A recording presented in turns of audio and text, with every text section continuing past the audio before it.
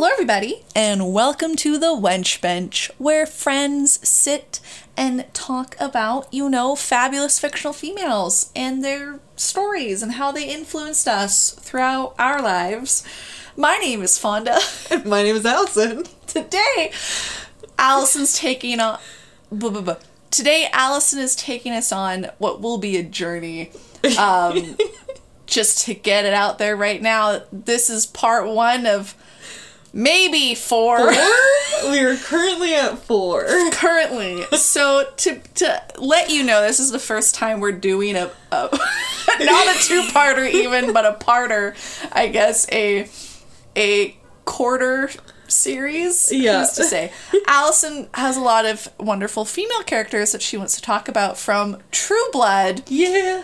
So much so that she's like, why don't I just do 4 parts right now? Things could change. Yeah. About the different characters in it. And I was like, I got nothing else to do. Yeah. Why don't I just do all of them?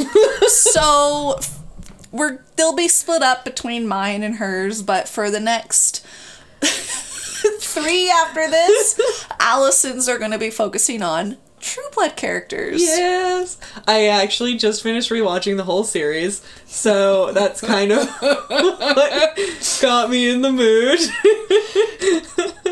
Because, it's all so fresh in my mind, and True Blood is one of those, comfort series for me. It's a comfort series for you? Yeah, it's probably says a lot about me and my, mental state. Just a tad, Allison. A horror drama, Sex, it's just all, trauma and, emotions, and it's... God. But I love it, and in my opinion, it has probably one of the strongest, first seasons of, I think, any television show. The first season is, holy shit. The first season is amazing. Okay, I know the show's been out for a while. Yes. When I was in grade 8, I remember someone was like, hey, Fonda, want to come over and watch True Blood? And I was like, sure. I just met you in grade 8. I want to be friends with you. Yeah, I would love to come over and watch something with vampires. Right away, there was a dude fucking a chick behind a dumpster. Literally, every episode. That was that was my first episode. I don't know what episode that was in the season, but I remember witnessing that, and she's like, it's fun, right? And I was in a place in my life, Allison would know this, I was very sheltered with sex things, and so I was like, I'm good. No thanks. So how long has it been out? So, True Blood is an HBO TV series based on novels by Charlaine Harris, titled The Southern Vampire Series. It's called The Southern Vampire Series? That's what it's called. I've never read them. I loved it. Apparently they're relatively similar. I personally have never read them, so we're not going to be talking about those today. Okay, good to know. But the TV show started in 2008, ran for 7 seasons, ending in 2014. In 2008? 2008 was That's when almost season 1 13 came years. And I only know that because I started dating my husband in 2008. So whenever anyone's like, 2008, I immediately know how long it's been for that time. So I, probably among many people, watched this show when I was in high school, which was probably not... I don't think I was the target demographic. Let's put it that way. They might not have intended it to be, but nothing... I don't think any, adult show ever thinks, hey, teens are gonna watch it. Because we just do whatever we want as teens. Yeah. You know what I mean? There's been tons of teens who've probably watched Game of Thrones. Yeah, we were I remember... Because obviously we were not allowed to watch this at my house either. That was not a thing. But I remember going over to my grandparents' house, and my sister and I was that your grandparents' house? No, we had a movie store just up the street, and so we would wait until the season came out on DVD. We would go up, we would rent the entire season, and we would binge the season in a weekend. They're only ever 7 to 10 episodes, so it wasn't horrible, but we would watch the entire season in a weekend and then return it. That's a big deal. It was for a big any deal. listeners that are 10 years younger than us. I'm gonna say that's a big deal to watch a whole series in a weekend. It's not like, I mean, now with all these streaming services, you can watch series within a day. Yeah, and like I've only ever watched the show like beginning to end through twice. But I've seen the first season probably 5 times. Okay. Like, I love the season. It's kind of a complete story. It's one of those things that, like, the first season, you really don't know if you're going to get continued. So you kind of tell a whole compact story. It's an excellent season of television. And I remember, I'm not sure exactly how, like, true any of this. It's really hard to, like narrow down and find concrete facts about what people were saying about a television show, not what people were writing about it. That's true. But fandoms were different. Yeah. Like, I remember at the time, live journals and MySpace. Oh, it's fine. Did you ever have, did you ever have a live journal? I did. I 100% had a live journal. I'm really glad I don't have the password to it anymore. I know. That it's lost to the ether of the internet. Because I don't want to read what I wrote on there. That is not a time travel trip I want to take. Fair. But kind of at the time, I feel like this was the show that, like, really solidified the, like, HBO is the adult channel. Because this show, more so than I think all the other shows, I haven't watched, like, that many HBO shows, but, like, it was sex in every single episode multiple times. When I was rewatching this, Nick would come downstairs, and I swear to God, every single time he fucking came downstairs, there's people fucking. There were people fucking, and he's like, "Are you just watching porn?" And I'm like, "No, there's a story." You're like, "There's plot," but it is a lot of sex. But, like, that's one of the things that I think that I latched onto so much about it is at that time in my life, sex wasn't really a thing that we talked about at my house, and I've always found it very, like, interesting in, like, an actual, like, educational purpose, not, like, horny all the time kind of interesting, but actually, like, as a part of life and as a part of connection and the way that people, like, live together and, like, experience life together. So I've always found it to be, like, an actual, like, interesting thing to learn about in, like, even in a science sense, too. And so watching this show where they were exploring sex, relationships, trauma, like supernatural things, supernatural stuff. But a lot of this show uses vampirism and, like, monster kind as an allegory and a metaphor for otherness in the real world. So they so they use it to explore, like, LGBTQ rights and, like, civil rights and, like, discrimination and xenophobia, and so they use it as a way to heighten and explore these things in a supernatural way that would make people be like, "Oh, well, I really like this vampire. It's shitty that these people are being mean to them." And it's like, it's shitty when you're being mean to a person because they're gay, too. Or because they're a different skin color than you. It's like, it's kind of using it in that way. Yeah. But it... Or because they're poor. Or because they're poor. And it also doesn't shy away from actually having those issues in there as well. So there is still, like, other race issues and those kinds of things. So they didn't just forget about the issues that they're using as a metaphor. That's important. They use both of them. Don't get me wrong. It's a show from 2000s. There's problems. I was gonna ask if that's something that you would discuss, or if you're gonna leave it as is because you want to focus strictly on the... it's good to talk about the things that aren't great. Yes. But it's also good to understand that when something is a product of its time, it's good to be aware it's a product of its time. But it's good to acknowledge the more positive, the more progressive things that it did do. Yeah, and this show did do a lot of, like, progressive and positive things. In the next episode that I do, when we talk about a character named Tara, she is the black female, like, one of the, like, or she is the, like, the black best friend, which is it's a horrible trope. And unfortunately her character falls into a lot of, like, quite negative stereotypes in regards to black female characters, and it's really unfortunate, but, like, the more I watched the show, the more that I came to appreciate her character and the depth that the actress has brought to it. There were definitely better ways that they could have handled it. There will be a little sidebar into her cousin, who's Lafayette. He is fucking amazing. One of the most, in my development, iconic queer characters that I've ever seen on television. Oh. He's wears makeup and calls people hooker all the time. Okay. So we'll be getting into those two, and that is the biggest pitfall of the show, is how it has treated its characters of color, which is quite unfortunate. Oh. A product of its time. It's one of those things that it's like, I can see where its pitfalls are, but I still love the show, and it's still really fun, and all the characters, I still think that the show has value. That's good. So going back to, again, yes.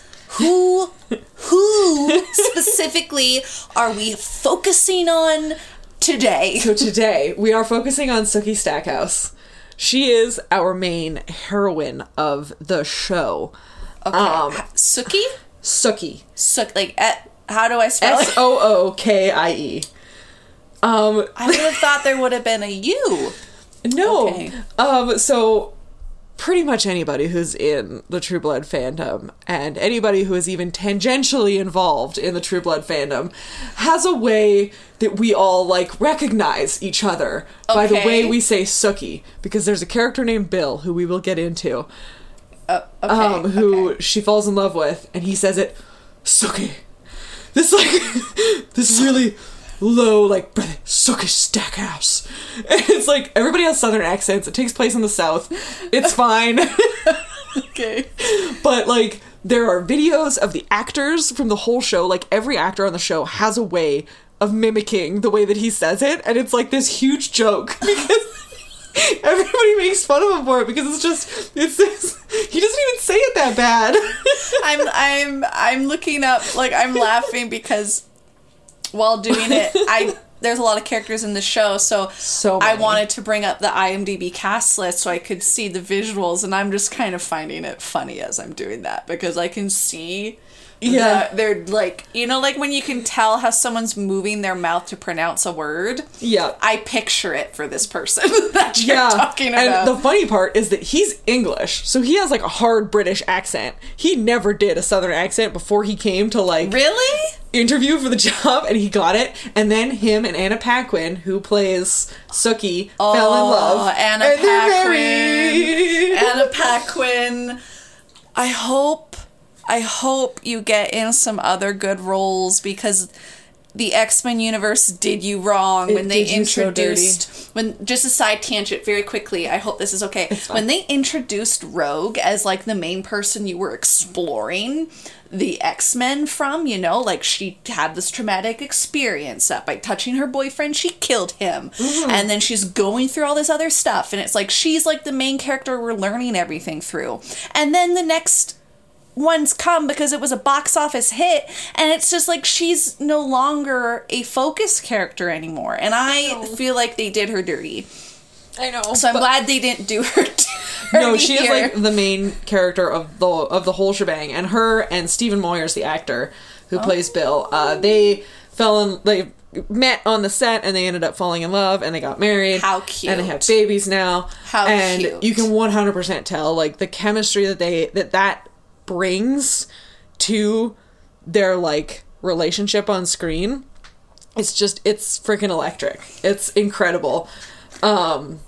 And we're gonna get into that too, but we're gonna quickly take you through a quick information about the world of True Blood before we, like, really get into it. TLDR me, Allison. Yeah, I will. I'll try. So, as I mentioned, it takes place in a southern town, Louisiana. It is fictional, named Bon Temps. The story... Bon Temps. Bon Temps. Bon Temps. Also, like... It's really hard not to just, like, want to talk in a southern accent, because that's, like, thinking of this show, all I hear is everybody's southern accents. And it's just, it bombards you. Nice. The story mostly follows Sookie, a telepathic waitress that we meet first as she is waitressing at the local watering hole titled Merlot's, or called Merlot's. Okay. Yes. I thought you were going to say Merlot. Nope. Not this time. The show, as we've covered, deals with a lot of adult themes. It's classified as a fantasy, horror, drama kind of blend of genres. Okay. So that I can kind of reference them a little bit more, I'm going to give like a 1-sentence explanation of each season. There's only 7, and they're pretty quick. So season 1 deals with a serial killer who is murdering women who are sympathetic towards vampires, also known as fangbangers. What?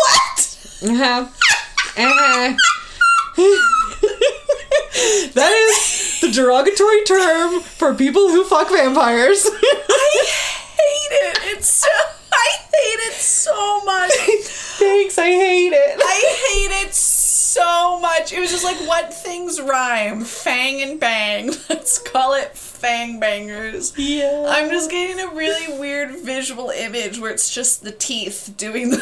Well, because that's a lot of, like, the visual aesthetics of, like, vampires and penetration and, like, everything and danger, and it all kind of mixes together to make everything, like, this fucked up, scary blob of sexy that doesn't make sense but works for some people, me included. Fonda's always been more of a werewolf gal, don't get me wrong. Werewolves are coming. They are? In of course more than werewolves one way? exist. In all the ways. In all the ways they're coming? I hate how dirty this is getting already! I'm so vanilla! I'm so... This is the whole reason I wanted to do this. Fuck! I'm already curling my toes. Okay, keep going. We're just getting started. In order to find a 2,000-year-old vampire... Season 2. In order to find a 2,000-year-old vampire, Sookie must infiltrate the Church of the Sun, a group of anti-vampire religious fanatics run by Steve and Sarah Newlin. Meanwhile, her childhood best friend Tara has fallen in with a mysterious, wealthy woman named Marianne, who turns out to be a Maenad, an immortal follower of Dionysus. Oh, that season? It's just orgies everywhere. Oh. Because of Dionysus. Yeah. Just drinking and orgies and parties. Is Dionysus their own one, or is this Dionysus?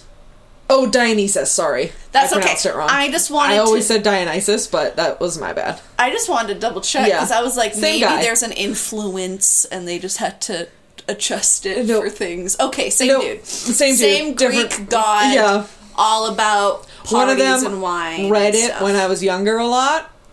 Hey, I get you. Yeah. I get you. I 100% understand. Yeah, so season 2 is wild. Okay. Off the charts. Okay. Totally wild. Okay, bonkers. Season 3. We are introduced to the were creatures, specifically werewolves and werepanthers, because fuck, why not? I love a multitude of were creatures. Werebears, hello. Yes. We also get a new antagonist in Russell Edgington, a very powerful vampire who does not want to follow the rules laid down by the Vampire Authority, which is like vampire government. His last name is Edgington. It's Edgington. Because he's an edgelord. Is he an edgy boy? No. Oh my gosh. He is played by, let me find this actor's name. I'm sorry. I'm trying to keep it straight. Russell Edgington is played by Dennis O'Hare, and it's just, he seems to just have the most fun. He gets to, like, rip people's hearts out and, like, just murder and kill everybody, and oh my gosh, he just seemed like he had so much fun on this show. And just really had fun with the character, and it's just horribly evil, but you love him because he just gets so much joy in being so evil and just murdering people. Oh, okay. I've never felt that, but okay. Can't relate. So yeah, he doesn't want to follow the rules that the Vampire Authority tells you have to follow. Fair. Tara also experiences some very traumatic events, and Sookie discovers that she is in fact part fairy, which is why she can read people's minds.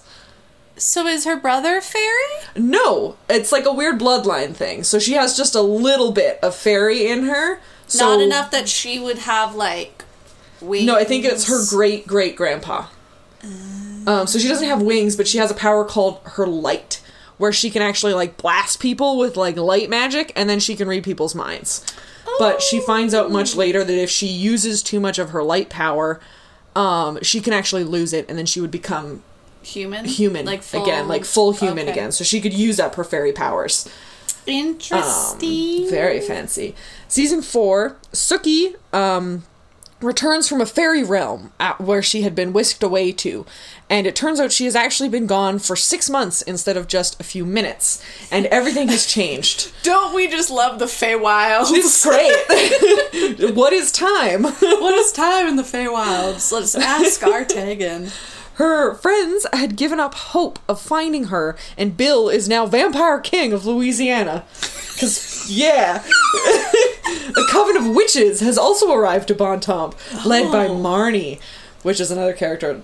We're going to be talking about a lot of the villains. We're going to have a whole episode on just the female villains of this show. Are we still only at 4 parts? Or as we do this, are you thinking the more? villains are their one part. Then we have a Tara Jessica episode, which is another vampire lady. And then we have like an honorable mentions women, where we're just going to run through how badass some of the other female characters are. Okay. It's fine. I have it planned. It's okay. It's going to be fine. These are probably going to be really long episodes. I'm not sorry. Okay.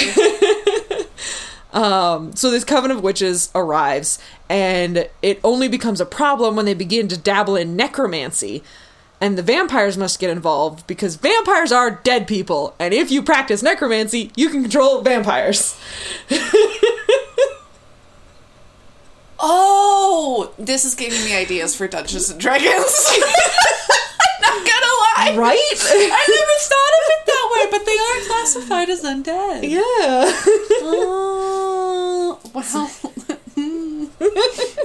After being shot, season 5, after being shot, Tara has now been turned into a vampire, and the vampire authority is overthrown by a radical vampire group that includes our good guy vamps that we'll get into. So it actually includes a lot of the characters that we've become sympathetic to. Okay. As well as a now free and healed Russell Edgington, because they beat him and buried him under concrete. And now he got free, and he actually healed, and now he's fucking shit up again. Fully buried under concrete? Yeah. Or like in dirt, which is underneath a layer of concrete? Surrounded by concrete. They had to jackhammer him out. Because when you're a vampire, you just rot away for a very long time.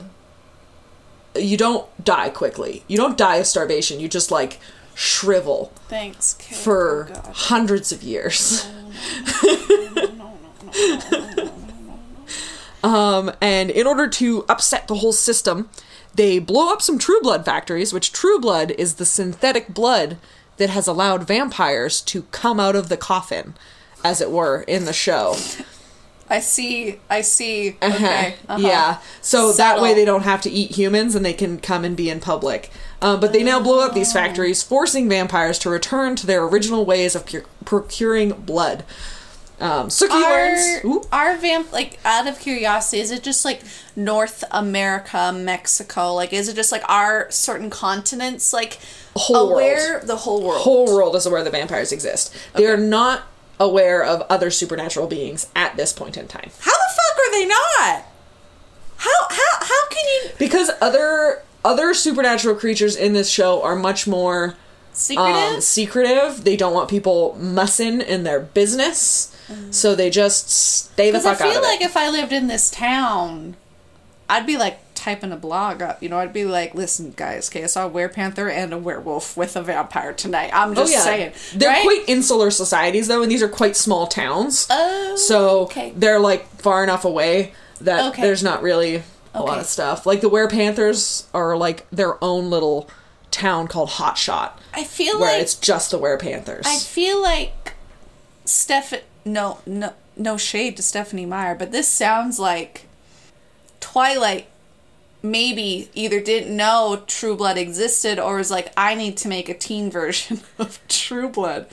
Who knows? Because small towns, you know, one girl suddenly having weird, similar mind-related powers. One reads minds, one can't. Oh, hot boys, werewolves. Everybody wants to fuck Sookie, apparently. Okay, everyone also...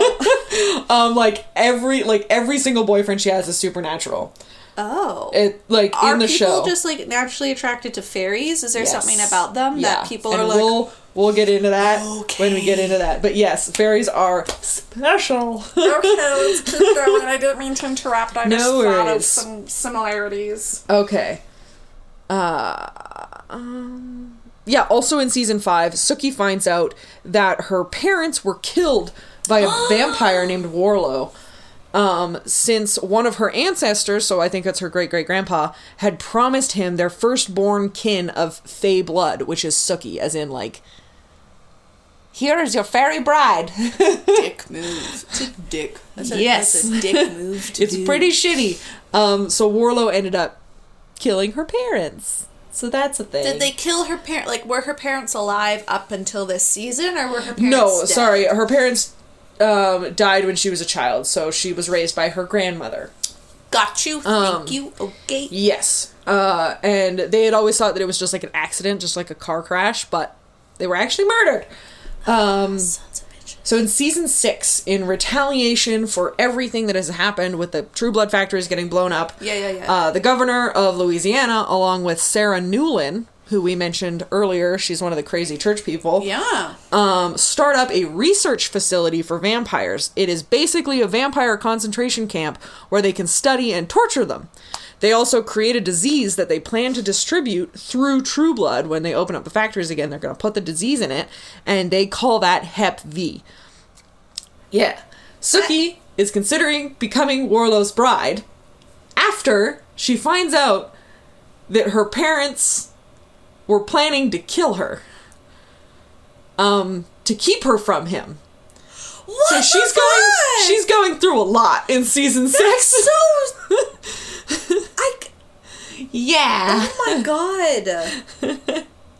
But he eventually shows his true colors and he gets killed, which is good. We'll talk about Warlow, don't worry. This season, season 7. The last season? The last season, okay. Which is, but it's really hard when, like, there's so much story. I find final seasons are really difficult to get that, like, truly satisfying ending, but I understand why it ended the way that it did, and I agree with the way that certain stories ended, and that was the way that it had to end. Okay. But it was definitely on the decline, which is, fair. This season, the last season deals with the fallout after the release of this Hep V. And this virus basically turns vampires into rage zombies.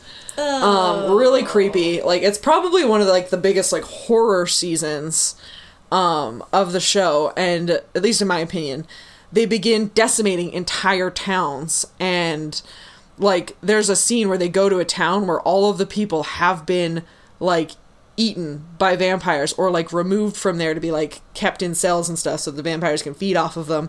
And there's, like, writing on the walls, like, apocalyptic, like, Jesus save us and shit, and it's scary and super creepy, and I loved all the zombie vibes of it. Just not really fit in this show. Bontemps seems to be the next town on the list, and they must find a way to survive through it. Turns out that Sarah Newlin had actually drank the cure for this Hep V, and so they vampires find her, and as long as they eat from her, they can be cured. One of the other characters ends up taking her and monopolizing her and making a bunch of money on it. That's his happy ending. Ew. I can't even imagine.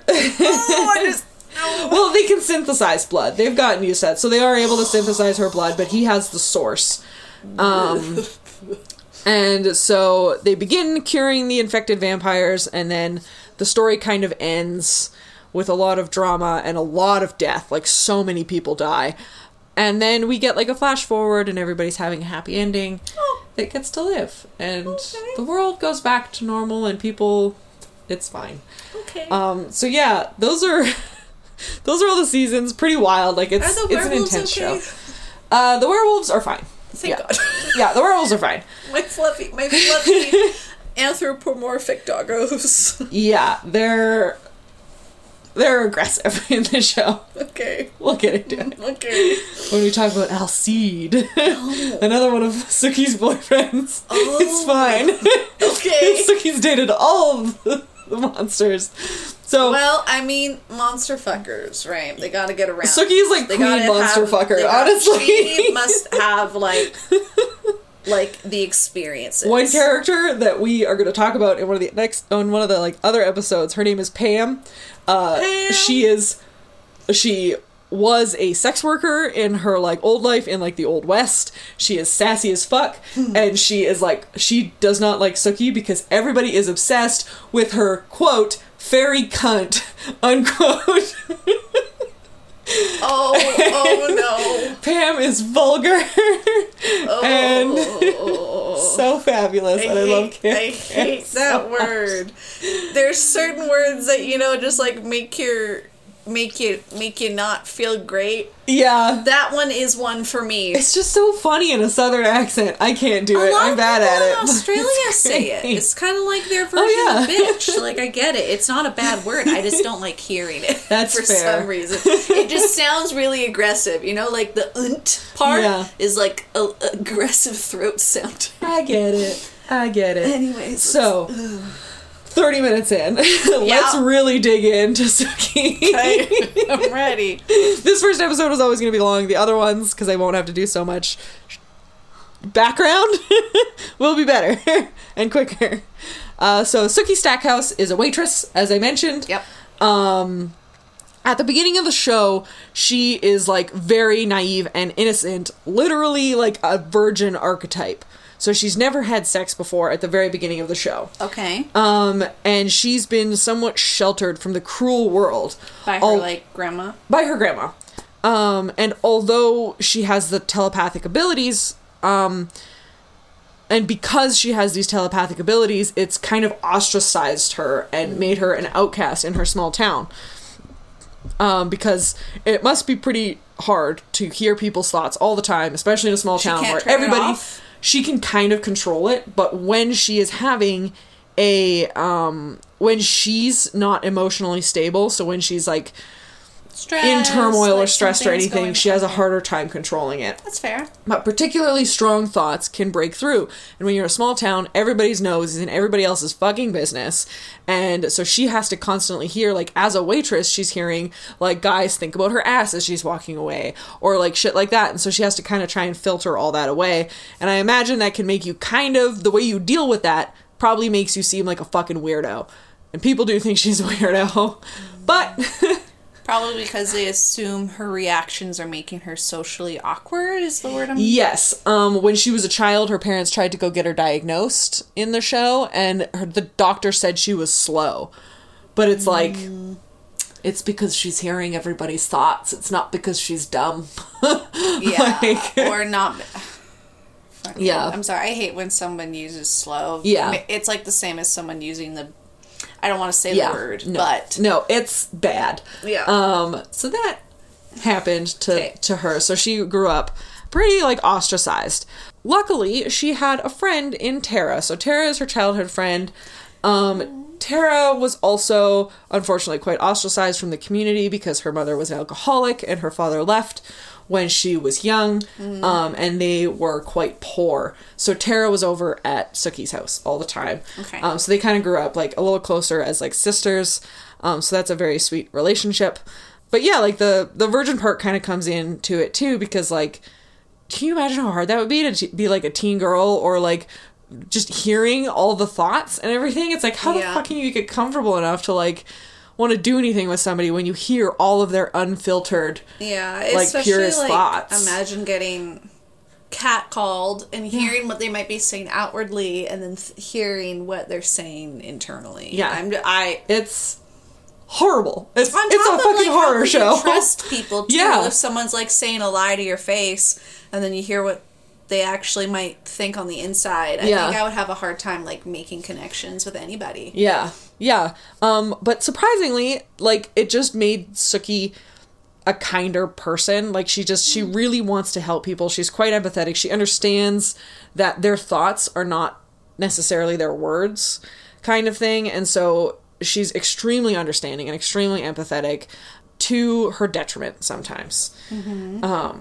But yeah, Sookie, not only is she a fairy, her family is fae royalty. So Sookie is a fairy princess. Oh my god. When she finds out, she's like, I'm a fucking fairy princess. It's amazing the way Anna Paquin delivers that line and the look on her face. It's so good. Okay. Because, like, can you imagine being, like, surrounded by all these cool, badass monsters? Yeah. And you're a fucking fairy princess. So, how did the other can you keep going? The fairies, there's a bunch of shit that happened in the fairy realms. A lot of them died, for reasons. Okay. That we don't really need to get into, because it doesn't, she doesn't spend a lot of time with the fairies. Okay. That threw me. It's okay. But yeah, it's just funny because she's a fairy princess. By the time we get to the end of the show, she's gone through so much, like, heartbreak, and she's witnessed violence and atrocities, and still has found a way to have faith in people. She holds on to that goodness we see so clearly in the beginning. There are moments, though, where, like, you really don't know if she's gonna be able to, like, make it back to that kindness again, because she does go through just so much. And throughout the show, we get to watch her discover herself, to learn about the world, and to, like, discover and explore her sexuality and her passions and her lusts and the things that drive her in a way that she never got to experience beforehand. So it's really like a liberating experience for her as much as it is a traumatic experience for her, going through life surrounded by monsters. Another big weakness in the show was just how much Sookie's relationships with her friends are set aside in favor of her romantic relationships, which is why a lot in this episode I'm going to be kind of touching on her romantic relationships specifically, because when we talk about the other characters, we're going to talk about their relationship to Sookie and kind of how they got along more. But a lot of her experience, like when we talk about Tara, we're going to talk a lot more about Sookie and Tara and how they kind of went together. But yeah, a lot of her growth came from going through these romantic relationships with these men. Got you. Did she have any by chance?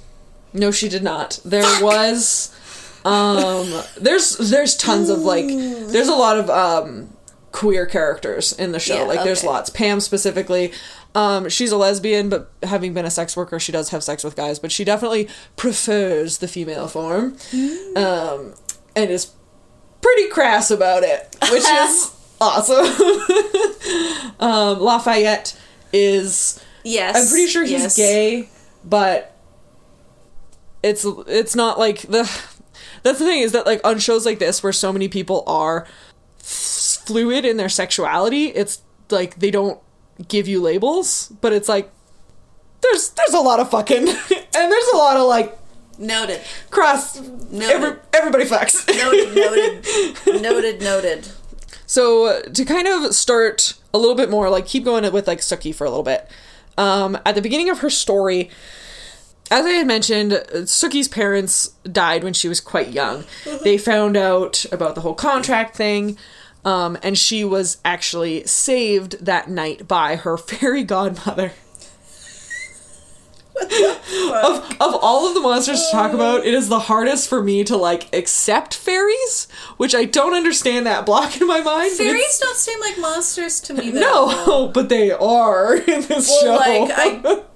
I mean, like, I've seen weird face shit, too. Yeah. Like, they can get scary, but I think it's just because of, like, you know, childhood renditions of fairies. They're never really depicted as, you know, vampires or witches or werewolves were, so I just picture, like, a pretty fairy godmother. Yeah, they're pretty when they want to be. Yeah.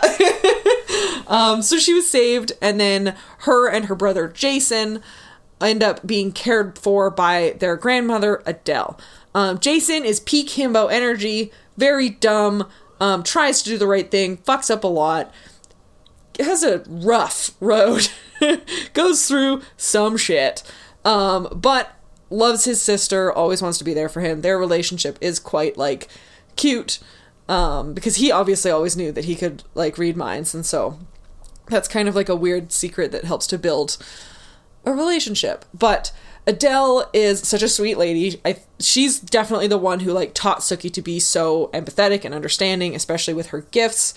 And she was actually the very first person in Bontemps to open her home to Vampire Bill when he showed up. So Bill was the first vampire to show up in this small town. Okay.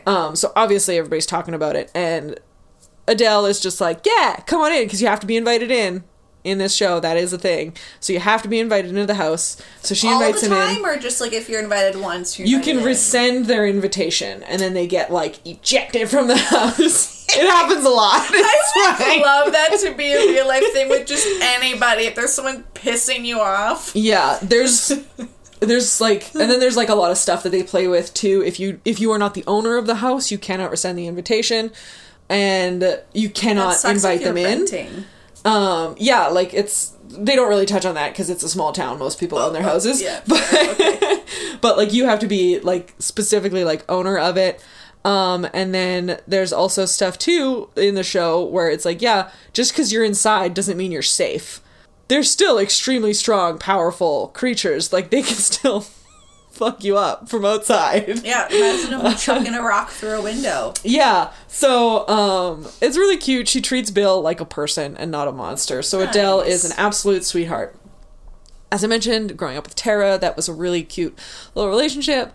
Very cute friends. But a lot of the supernatural things that happened to Tara and Sookie, both separately and together, put a large strain on their friendship, and then bad stuff happens to Tara, which we'll get into in Tara's episode. The first great loss we experience with Sookie is when Adele is murdered in the first season. Yes.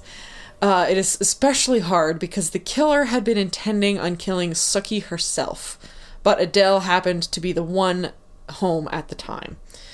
The show does not shy away from allowing us to witness and experience grief along with Sookie. There are two particular big moments that I think of when it comes to, like, this pivotal moment in her life where she lost the most important figure in her home, the most important family member she has, that really made me connect with her. The first was after the killing. Once Adele's body had been taken away and it was no longer a crime scene, Sookie spends the rest of the night alone scrubbing the blood from the kitchen. Because she knows that her grandmother would have hated that her house that she took so much pride in was a mess. And it just showed this, like, this strength in Sookie and this sense of responsibility to the ones that she loves. And the second was after a disastrous wake, when all of these people are just, like, coming into her house and, like, they're like, oh, like, this is where she died. So Sookie's hearing their thoughts and they're like, oh, this is where she died, or oh, this is what happened. And, like, just that, like, small town gossip. Somebody takes out a pie that her grandmother had cooked, and Sookie is like, that's Gran's pie, like, don't touch that. And then she kicks everybody out of the house. And so she's, like, kind of holding on to this last piece of her grandmother. And then she eats it one night. She, like, hits a point where she's ready to let go, and she sits there and she eats a whole fucking pie. Aww. And, like, it's just so cathartic watching that, and, like, experiencing that. Like, it really does settle on grief. Like, a lot of shows do, like, they're just like, oh, a person important to this person died, and we're just gonna forget about it, move on. Especially in, like, action shows or shows where there's supernatural things going on, they don't focus on that human element. Mm-hmm. And True Blood does. It brings you back to the humanity. That's nice. Really well. That's nice. Which is nice, and I love it. And yeah, like, it's just, like, and this time in particular, because this is the first time I'm rewatching the show after my own grandmother had died, so I'm just sitting on the couch fucking sobbing. like a crazy person. Just weeping about a fucking pecan pie. Aww. But it's good. It's okay. Her empathy and ability to keep caring is what I love so much about her. It is also why I connect with her so much. Like, for example, the killer in the first season turns out to be the husband of one of her fellow waitresses and her friend Arlene. And the way Sookie can later put aside her own pain to comfort and empathize with her friend is, like, extremely commendable. It's like, she could have taken that road. It's like, your husband fucking killed my grandma and killed all of these other women. Yeah. Like, but also she saw that Arlene was a victim too, because he had lied to her. Mm-hmm. He had, like, put on a fake accent and he had manipulated her and tricked her into falling in love with somebody that he wasn't. And so she finds a way to connect, which is so beautiful. So now we're going to talk about the boys. Okay. And strap in, everybody. Oh boy. I'm going as fast as I can, I promise. So we're going to start with Bill. We both haven't had dinner yet. So no, we haven't had dinner yet. I'm working hard. You got this, girl. I also just got done a 48-hour work week. I am sleepy. And you have to DM tomorrow morning. I sure do. So we're going to start with Bill. Bill is Sookie's very first love. Their relationship is so overwhelming and all-encompassing and obsessive, and it's all about, like, lust and temptation and exploration along with danger. So Bill is portrayed by Stephen Moyer, Anna Paquin's actual husband. So the reason why Sookie and Bill connect so much from the moment they meet, is because Sookie cannot read vampire thoughts. Because they are dead.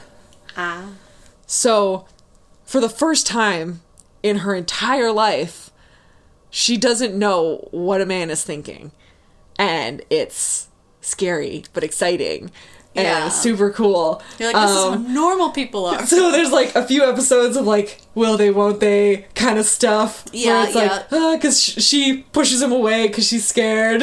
And then her grandma convinces her to give him another chance. She's like, are you sure you aren't just pushing him away because you're scared because for the first time you don't know what somebody's thinking?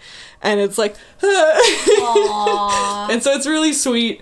And they have this, like, crazy relationship. Like all good TV relationships, though, it cannot last. Obviously, you can't be happy from the first season on to the end. That's not a thing. You're gonna date other people because that's how TV shows happen to go, I guess. They can't be like, oh, one and done. No, but throughout the entire time, Bill is and always will be Sookie's first love. As we talk about vampires, there's a couple extra tidbits about vampires that you must know from this world. Okay. So, vampire blood has incredible healing properties as well as the ability to be used as a highly addictive drug. Oh. Very fun. No. Yeah. Oh. And if you drink a substantial amount of blood from a vampire, you will have sex dreams about them. I can't. It is a way for them to, like kind of the way that the story get you to invite them in their house, get you to trust them. No! It's extremely manipulative and not okay, but this is fiction. And fiction is where we play with things that are wrong, but we find enticing. Oh, I'm having the heebies. It is also a really fun way that the show got to have basically sex scenes between characters that wouldn't normally have sex. Oh, okay. Like Jason, who is like pretty straight, ends up having to drink some of the other guy's blood, and so we get some like sex scenes between Jason and like other characters, and they're very sexy. There's one where he's like in a shower with one of the other people. They probably knew people on fanfic.net would 100% love those moments. It is excellent. Gosh darn it! If AO3, I wonder if there's that. Keep going. So they will also. Like, after you drink a bunch of their blood, they will also be able to sense your fear and find you if you're in trouble. Which comes in very handy for Sookie, who is a fucking magnet for trouble. So, very, very useful to have strong vampires who love you coming to fuck shit up if you're in trouble. Okay. Super useful. Okay. Also, invasive. It's fine. Yeah. Vampires can smell fairy blood. And it is particularly delicious because they say it smells like sunshine, which is why vampires like Sookie so much. And if you a vampire drinks enough fairy blood, they can walk in the daylight for a short period of time. But usually that results in the death of said fairy, which is bad. Okay. So that's why she's so attractive to vampires specifically, but also apparently all other supernatural people, just for fun. So as much as Sookie is enamored with Bill, he is also enamored with her. Many things get in the way of their love, only some of which being social obligations, it not being the right time, Bill turning into a pseudo-god version of Lilith, the first vampire that the fandom knows as, and the show calls Billith, because of course you would. Very original.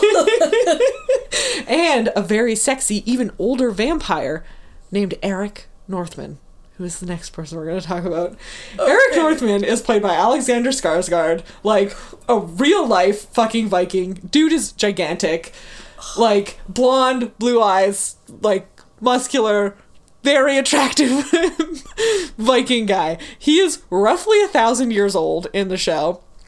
Owns a vampire nightclub called Fangtasia, where like vampires and humans mingle and things go down. He has a kick-ass progeny named Pam, who I mentioned. Oh. And he's also super not a good guy. Oh, okay. He's also Why really do you manipulative. Smile when you say that? Because I love him so much. This coming from the girl who also preferred Spike to Angel in Buffy, so I have a problem. It's the bad guys. Hey, at least you know it's a fictional problem. It is a fictional problem, and also the only blonde guys that, like, it takes, like, I'm not super into blonde guys. I don't know. It takes a lot. They just happen to be blonde. These two evil vampire dudes just happen to be blonde. Spike, to be fair, is bleach blonde. It was a look in the 90s. Oh, yeah. It was a bleach look. Blonde tips? Sometimes, kind of. Basically that look. If bleach blonde tips ever come back, don't. I will write up a very long twit longer because I don't think that's a good look. Personally, don't think it's a good look. Not great. If you like it, you do you. I just think it's not very fun.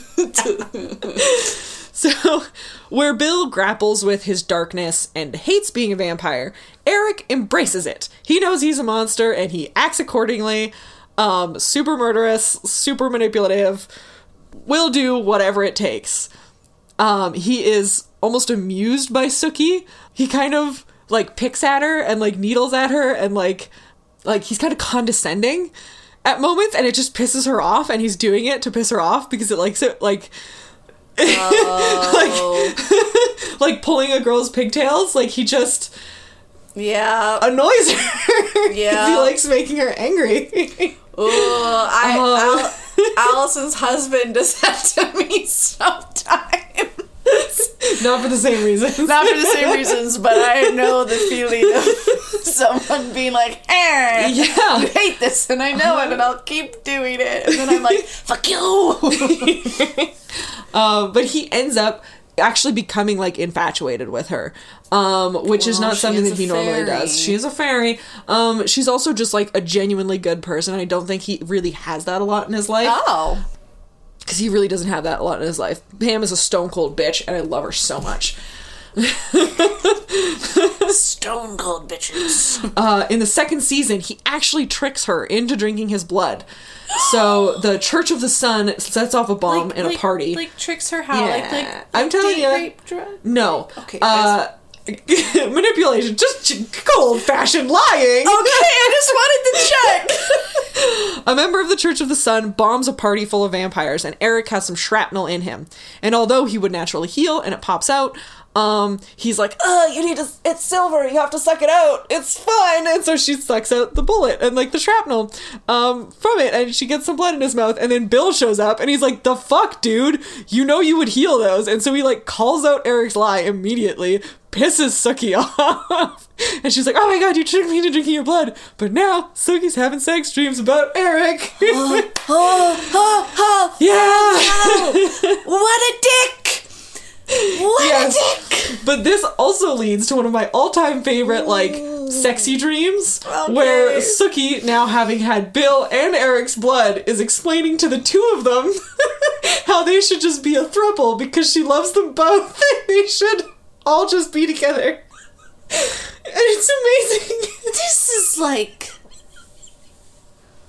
a lot. It's the horniest show I've ever watched. This is a lot. Yeah. Oh, but she calls How many more people has she dated? There's 3. 5 total? 5 like major men in her life. Okay. Yeah. Are they all different creatures? The next 3 are. Okay. Yeah. I mean, I'm not shaming her for dating a bunch of people. I want that to be clear. Oh yeah, no. I'm just surprised. Yeah. In the sense of, like, I hope they're all not manipulative assholes like Eric. No, it's fine. And Eric, this is a perfect segue. Eric, in the season with the witches, yes, Marnie basically wipes his memory.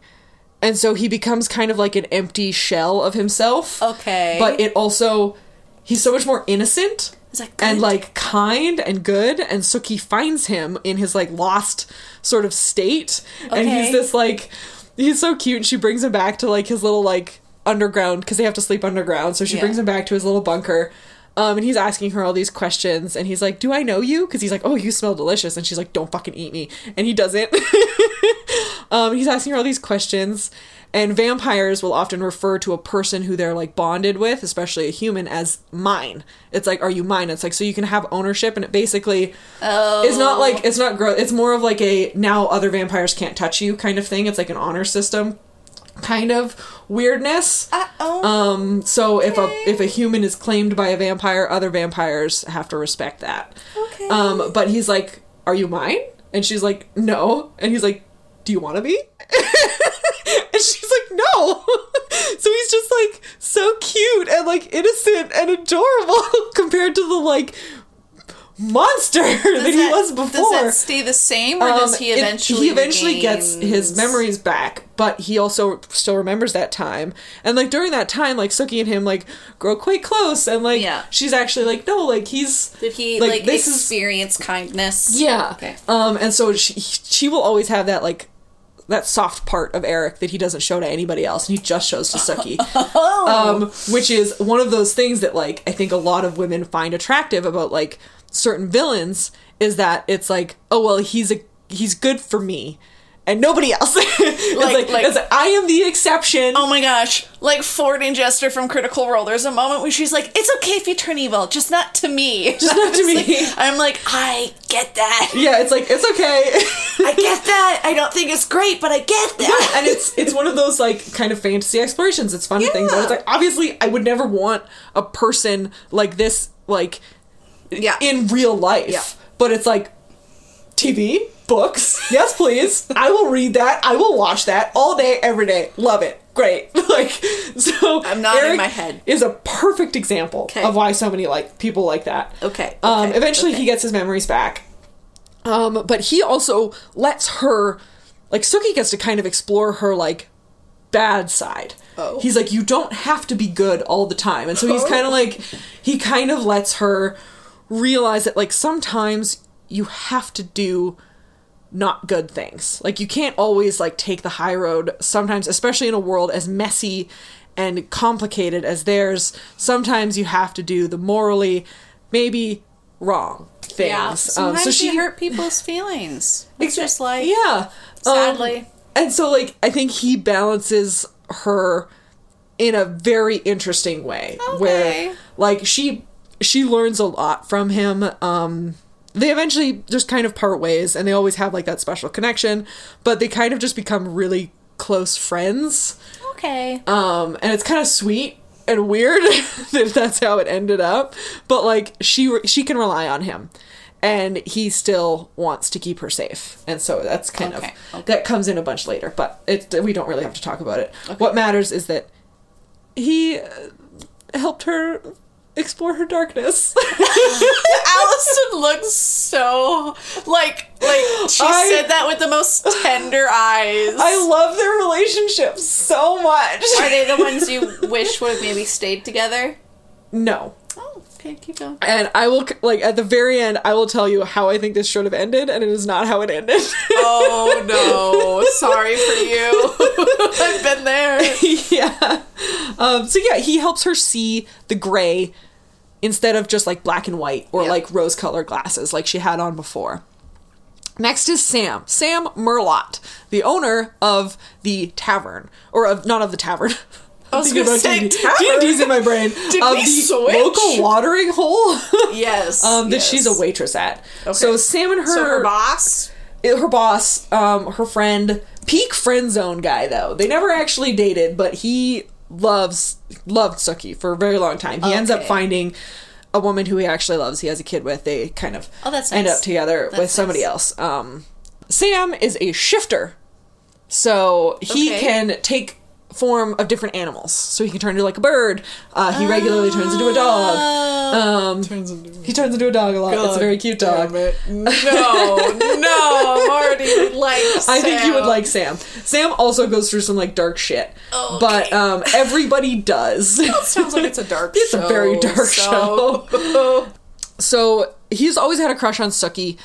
Something that she knew because of her mind reading powers, but the two never really got past that final hurdle. Like a couple times they teased it, but it never really like turned into a relationship. Gotcha. Despite them never really getting to that dating, he was so super important to Sookie's growth. He was dependable and reliable and would do anything for Sookie. But also when she starts letting this supernatural shit like come in between her life, like her job, her friends, like the people who she had built her like community around that she was kind of leaving behind, he fucking calls her out. Mm-hmm. He's like, I'm not gonna keep, like, you don't just have a job here. You can't just come back and work whenever you want to and then miss a bunch of shifts. Mm-hmm. Like, I need fucking waitresses. I need people here. And it's kind of like, he's talking about it like it's the job, but it's like, I need you here from, like, I need my friend. I need, and so he calls her out, and, It's good to call your friends out on things that are actually important. Yeah. Just saying in real life.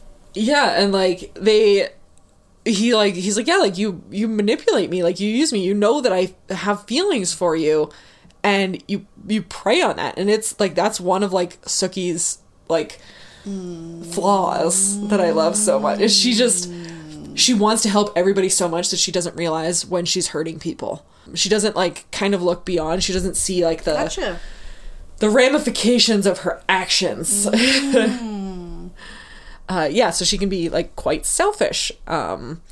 He does. He calls her out on that. In the later half of the show, actually, when she's feeling extremely low, she tries to seek comfort and affection from Sam. So she kind of goes to him after there's been so many like other times where she's like spurned him or like, which just happened a lot. And he turns her down because he can see right through that act. He's like, you're not coming to me because you genuinely want to be with me. You're coming to me because you want to be with anybody. And I'm just here. And it's so sad. And like, again, Sam has his problems, but he lets us see he lets us see those flaws. That like, the little bit of like, not goodness in Sookie and how she can be not great. She's not perfect. She's not perfect. Nobody is. It gives depth to her character, as we love so much. Multitudes. People can be multitudes. Yeah, and he was a really good character for that. In the books, I believe she ends up with Sam. Is this one of those things where the shows differ from the books at a certain season? I'm not sure. I didn't. That's just the one thing because I specifically looked up who Sookie ended up with because of how the show ends. And it's like in the book she ends up with Sam, and the show is different. So I was like, okay, I didn't find a lot of other information about the books because I didn't go looking for it. That's fair. But I can see how that would have ended. But I am also happy that the show gave him like. It would have almost felt hollow for them to finally get together at the end after everything that they went through in the show, just to have them be like, oh, well, they were always meant to be together. Like, like, the guy who crushed on her, and it's like, they both had grown so much and been through so much, I think it would have been disingenuous to the characters in the show for her to end up with him. Okay. Next up, though, is Alcide. Okay. Played by Joe Manganiello. Really? Yeah. He's in this? Yes. And he is topless, like, all the time, because he's a werewolf. Oh, strap me in, ladies. Ladies, guys, and non-binary pals, strap me in. Yeah. You want to see, like, peak Joe Manganiello? Yeah. Go watch True Blood. He is. I'm gonna look it up right now while you're talking. Excellent. I'll look it up right now while you're talking. Keep going, please. Yes. What's his name again? Alcide. Alcide. He's the top Google search. He should be. When I type Al. Yeah. Your phone heard us talking about it. It's like, oh, you want to look this guy up? You want to see how he looks on the show? Bob is... Oh my god! What the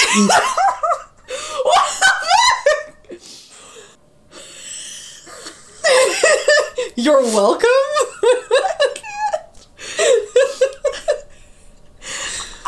I'm not gonna lie, sometimes I expect my werewolf men to have a little bit more fur on their body. He doesn't, but that's fine. No. I get why he doesn't. Okay. Fauna's eyes keep, like, bulging out of her head as she looks at more pictures. There's a water scene that I keep seeing. There is. Yeah, there super is. This one's really dumb. He's wearing, like, a thick cardigan, and there's, like, like, air mist when it's too cold out, but there's, like, hot air, and his body's out, and I'm like, you should have pointed nipples, sir, because it looks cold, and he's just, like, doing, like, the smolder. For the amount that he doesn't have a top on, I would not be surprised if he just got used to being naked outside. That's fair. That's because it's a lot. They do, along with shifters, they do have to get naked before they change, otherwise they will destroy their clothes.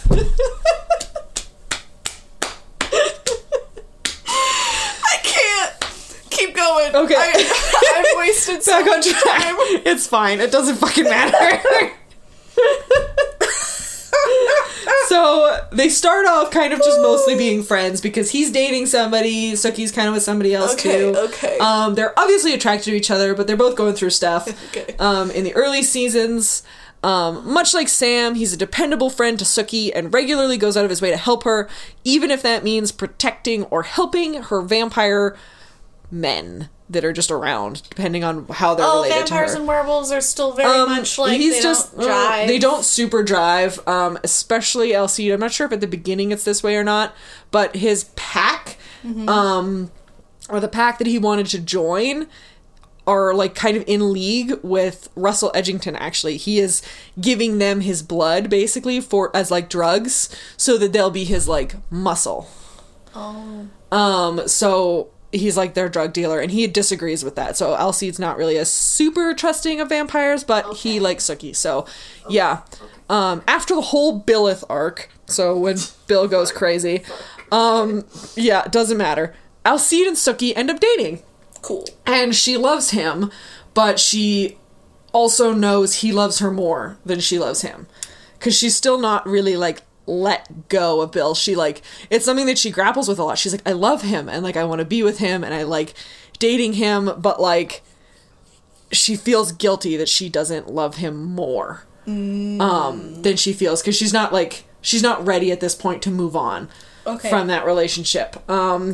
Unfortunately, in season 7, he dies, leaving Sookie brokenhearted. He gets shot protecting her. It's upsetting. I wept. I weep. I cry a lot at this show. It's fine. Oh no! So not the werewolf. I know. And after everything that he went to, and everything he went through to, like, have him, like, be, like, happy and with Sookie, and it was so upsetting. You know, he's the one that, like, I wish that they kept him alive, because I do believe that after, we're going to touch on Bill again at the very end, but I think that after what happens at the end of the show between Sookie and Bill, I believe that she and Alcide could have actually been happy together, and she could have loved him the way that he deserved. And I think that they should have been together, but they killed him, because why? But I don't know why they killed him. They did. It was very upsetting. It kind of, in a way, was the way that he was treated, the way that a lot of women are treated in shows, where he was killed for Sookie's character development. We needed Dark Sookie. During that, like, heavy zombie vampire, we needed Sookie, who is fucking broken, ready to do whatever it takes to protect the people who are alive. So it's kind of played that way, which is upsetting and sad. I'm not a fan of that sort of thing at all. Yeah. But yeah, like, again, we get to witness her, like, going through this grief. There's this really sad moment where she's talking to one of her friends, Arlene, about how Arlene got over the death of her husband. And she's like, sometimes I'd wear his jacket. And so a couple times we see Sookie, like, wearing Alcide's jacket because it still smells like him. And it's like his arms are around her again. And it's fucking... so fucking sad. Oh no. I would do that. It is so sad and so sweet. And yeah, like, just that little, like, glimpse of, like, happiness for her, but it wasn't, like, we weren't ready to end it there yet. Why? Because why can't shows just... Because they want pain. That's what this show is about. I hate... So... just like, get rid of all expectations of you being a show that's like pain and drama and all these things, and just be like, no, we're actually gonna have a really good season ending. It's gonna be good. We're not gonna add any drama. It's gonna be great. We're gonna have a good time. Nope. I don't know why my voice is talking like this. I'm holding in my breath. Yeah. Because I'm sad. So yeah, like, we get to see, like, Sookie's, like, growth and a chance at happiness, and unfortunately it ends. And now we're gonna quickly touch on Warlow. Because how can I not talk about Warlow? Oh, yes. Sorry, we've talked about a lot of characters. We have talked about a lot of characters. I forgot who he was. And the best part is that now, since we've talked about these ones in particular, they're going to come up so much in the other ones that, at least hopefully by me talking about them so much, you will actually remember their names, and everything will be a little bit easier in the next couple episodes. So the last new guy is Warlow, played by Robert Kaczynski. So this is kind of before her and Alcide get together. Like, this is, like, kind of chronologically, it's before that. Warlow is a vampire fairy. A what? Yeah. So Warlow is the one, as far as the show is concerned, the one and only vampire fairy. So the reason why Warlow wanted a fairy bride is because he wanted to make another fairy vampire, because he was lonely.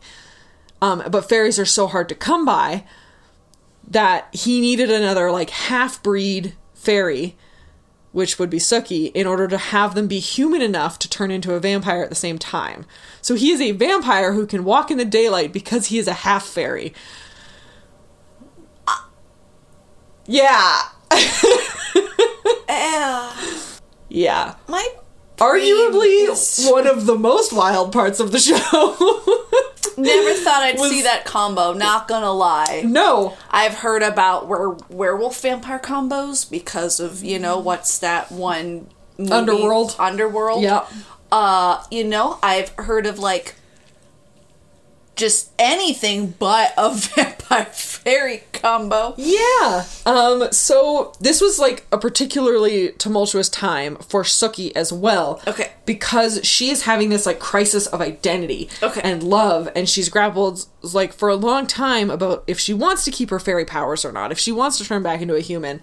And so she's having, like, all these crazy thoughts. Okay. And then along comes Warlow, and, like, in that place of, like, confusion and stress, it's like, well, isn't this a nice answer? to everything. Oh. A person who wants to love me, wants to be with me. Can she read his mind because he's not fully vampire? Okay. They can sort of read each other's minds, but it kind of alludes to the fact that he can choose what she hears, but fairies can hear each other. Okay. So it's like a moment of weakness for her, where she's like, maybe this is my answer. Maybe my answer isn't Bill or Eric or Sam or Alcide or like any of these other guys that she's met. Maybe it's this guy who's waited for me for like hundreds of years, kind of thing. And it kind of, she builds it up in her brain, which is not great. Especially because like he lies to her the first time they meet. She doesn't know that he's Warlow. He's like, I'm Ben, I'm super nice guy. And they kind of like hit it off. Because she kind of thinks he's hot, but he's like, she meets him in the daytime and he's like super injured, and she's like, well, obviously this isn't a vampire, and she can kind of hear his thoughts, and he kind of answers her, so she's like, oh, you're another fairy. And so like at first he kind of gets in there by tricking her into thinking that he's just another fairy, and then she finds out that he's Warlow, and like instead of being like, obviously she's upset that he lied to her, but instead of remaining upset, she's like, well, maybe we'll just get together. Like, maybe we'll just fall in love. And that's... Sookie! I know! Sookie! Sookie, no! Sookie, no! No. So... Oh, no. I know. It's so bad. And then, like, it's twisted in with, like, an act of rebellion against her parents, too, because her parents, like, wanted to kill her because, like, they were planning on killing her. And, like... doing that, and then Lafayette, because Lafayette has his own kind of like medium powers, he ends up channeling her father, and her father in the body of Lafayette literally tries to fucking kill her again because of Warlow, and so she's just so fucked in the head, and she's like, this will be fine. I get the context. I still don't agree, it's so bad, but I get the context. Yeah, needed. It's like just the whole time you're just like, Sookie, don't do it, Sookie. Oh, my shoulders are up and my jaw is clenched, and I feel very not good about this. I need to go see my chiropractor tomorrow.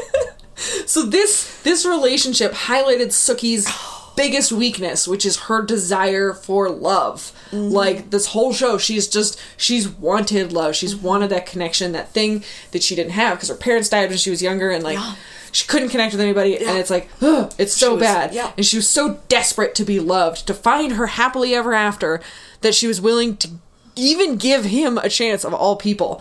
But, like, during this time, she was like, I don't want to, like, get married right away. So, like, why don't we date? So she was literally willing to give him a chance to date. And he basically, like, fucking snaps and is like, fuck you. I've waited long enough. We're getting married right fucking now. And, like, she ends up, like, Bill figures out what's going on, and he brings along Jason, and they kind of, like, they're able to, like, rescue Sookie, and Jason ends up killing Warlow. But yeah, like, he just, like, that switch got flipped, and his nice guy, I love you, we're gonna be happy together forever, just turned off, and he's like, no, I'm tired of waiting, and it gets very dark, and it's not good.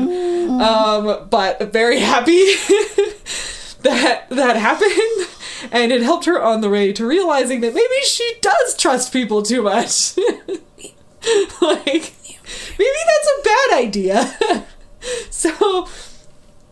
back to Bill. Let's end on Bill, because their relationship is like the core to the whole show, is how they've like grown and everything.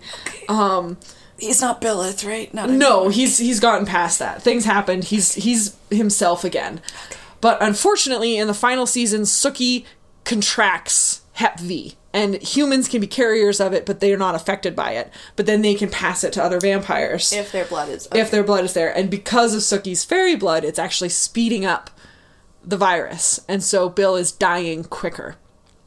And a lot of the season is spent with Sookie trying to, like, fight this. And trying to be like, no, like, we can heal you, we can do this, like, you and I can be together. Because they're finally, like, reconnecting and finding each other again. And Bill's like, no, I want to die. And they clash on this, and they fight. And eventually he asks her, he like kind of explains, he has a nightmare about Sookie having a baby in her arms, and he comes up and it's just like a black void instead of an actual baby, because he's like, he can never give her a baby. Yeah. He can never give her the life that he wants for her. Yeah. And he's always hated being a vampire, so it kind of fits that he's like, I don't want to condemn you to a life like this. Okay.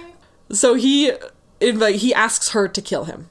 To give him the true death, is what it's called. Okay. And to use the last of her light to kill him. So that then she can become human, she'll be safe from vampires, and he will die at her hands instead of the extremely painful way of dying by this virus. Okay.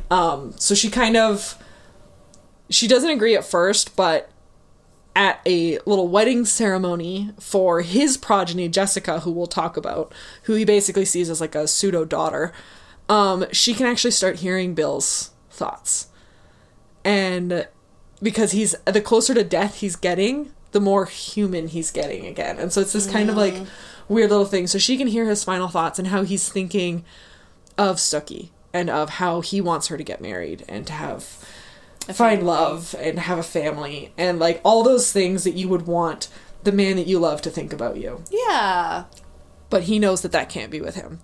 And so Sookie agrees, and they go to the graveyard, and he literally, like, she fucking organizes, like, the hole that he's gonna fucking, like... Okay. Like, they dig up the grave, because when he was turned into a vampire, he disappeared from this town. This was his hometown. And so he has a grave there, but there's no body in it. Okay. So his family put a grave there for him. So they actually dig up his existing grave, and he's, like, in the coffin, waiting, and she's like, I can't get rid of my light. I can't kill you that way.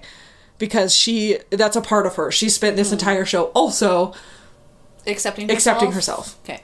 Instead, she fucking, like, gets a stake, and she gets into the coffin with him, and with his help, she stakes Bill. And it's so fucking sad. And she's, like, ugly crying. I would be too. Like, it is so upsetting. I would... And it's... but it's... Like, it's like, it sounds bad to say, like, this is the way that it had to end, but this is the way that their story had to end. Them based off of everything that they've been through. And, like, she just sits there, because, like, when you stake them, they kind of, like, blow up into, like, a weird, like, puddle of blood, essentially. So she's sitting there just, like, soaked in his blood, just fucking weeping. And it's so touching and so sad and good and like fulfilling that like that part of the final season is very fulfilling. I think that the way that her and Bill's story wrapped up was good, and I liked it. I don't know about other people, and I didn't look that up because I didn't want to feel bad.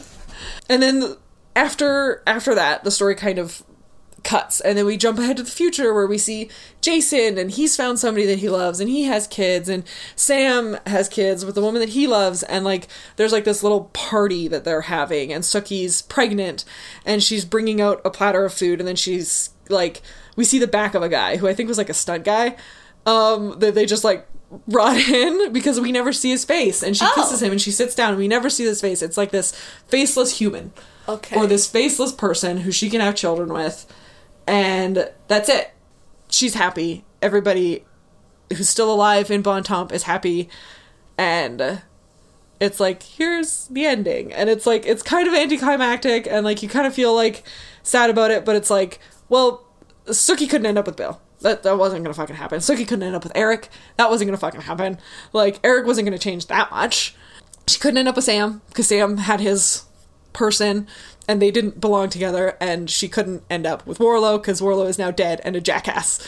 And it's like, and then Alcide is dead, who's like, I wish they hadn't killed Alcide, because I think that after Bill was gone, Sookie could have grieved and had her time away. And then her and Alcide could have found their actual, like, happiness together, and that is my wish, and it didn't happen, but it's okay. Sookie can be happy with her faceless human figure. Her faceless human figure person. And there's like her vampire friend, like a couple of her friends are vampires around the table, so it's like this very like connected Like, she's found, like, a family unit again. Okay. Where, Okay. like, everything's been so disjointed everywhere else. This little Is her scene brother is, like... okay? Her brother's okay. Okay, just checking. He goes through some shit. Okay, just Like, checking he's there by the end. He's there by the end. He goes through a lot of women. A lot of his girlfriends die. A lot of his girlfriends I'm die. sorry I asked. For a while, he goes a little bit crazy and, like, joins that church, that, like, hate group church, like, against vampires. He has some issues. Okay. But he comes around. Okay. Just okay. So yeah, I really love Sookie as a character. She is messy and emotional and selfish, but also kind and forgiving and good. She gets to wield these, like, crazy fairy light magic powers, and she gets to fuck monsters and fall in love and learn about, like, good and evil in the world. She's not perfect, but since when have I ever liked a perfect character? It's not my thing. This will obviously not be the last that I talk about Sookie, since the next episodes we will have more time to explore her story, how her story weaves in with other female characters, and you will get to hear about all the fabulous ladies that I just kind of skimmed past. But this is a solid, long beginning, and I hope the next episodes are not as long as this. Hopefully you have, like, a long drive or something. So, what are you excited about right now, Fawn? Well, on the topic of monster fucking, sorry. I saw Venom Let There Be Carnage last night. And that's... Are you okay? No. Is it how I said it? Just that was not what I was expecting to come out of your mouth. That's fair. I saw Venom Let There Be Carnage last night in theaters. That's exciting. My husband took me because I really loved the first one a lot. Like, I don't care what anyone has to say. It was the best movie ever. I swear to God. And when Venom Let There Be Carnage has been out for a while now, and I was like, I need to see it, like, I gotta see it, and, like, we were hesitant on going to theaters because of everything still, and then we kind of went on a Thursday night. There wasn't that many people. Oh, nice. It was the best thing I know, I want to see it, but I recommend it. Yes. You are going to be able to buy it on YouTube for anyone that's the only place I know where as soon as it's out for rent, it's on YouTube. I don't know where else it will be for streaming services. But, oh boy, there's a scene where Eddie Brock's feeling emotional, and he's just, like, talking to Venom, and he's like, why does things matter? If I get a hangover, if you can heal it. If I break a nose or a foot, you can heal it. He's talking about all the things that Venom can heal, and Venom's like, but I can't fix a broken heart. Oh my God. And I died because it's just, like, this moment, spoiler warning, where, like, Eddie's just so sad, and he says a painful, like, a really mean comment to Venom, and Venom's like, I'm only gonna accept it because we are hurting. Oh. And I was just like, I can't get over them together. It's so good. It's so good.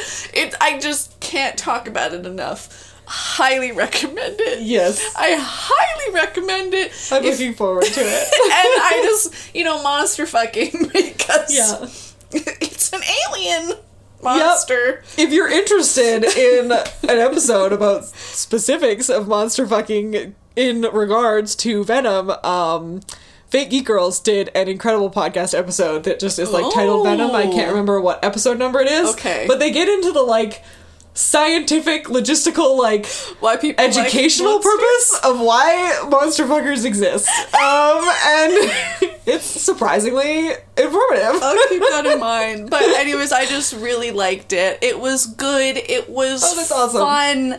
I really like how Tom Hardy delivered his acting for it. It was very fun. I found a little bit scarier than the first one, but that's just because of Carnage. Mm. I love Carnage so much. He freaks me the fuck out. I can't do it.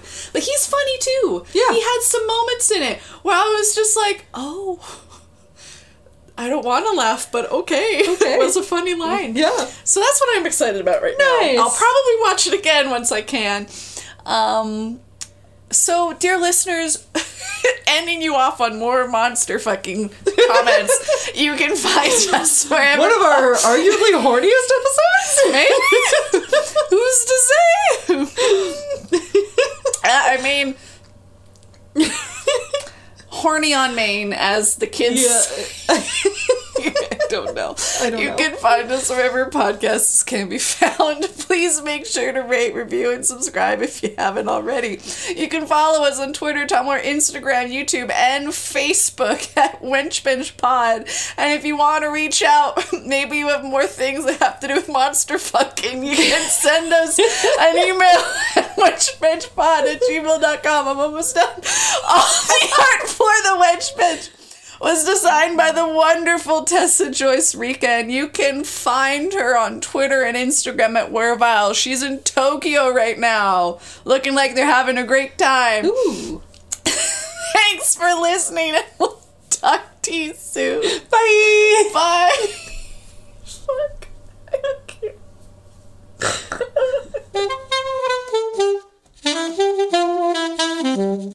First do it, Dan. Yeah, you better be. Oh my god. Shut up, Fonda. He did the thing! He did the thing! did. I told you! Yeah. What's the We were thing? talking about how you tease and, like, pester Fonda. What? No, Yes, you did! understand. That was interesting! Oh, Get out of crazy here. dog.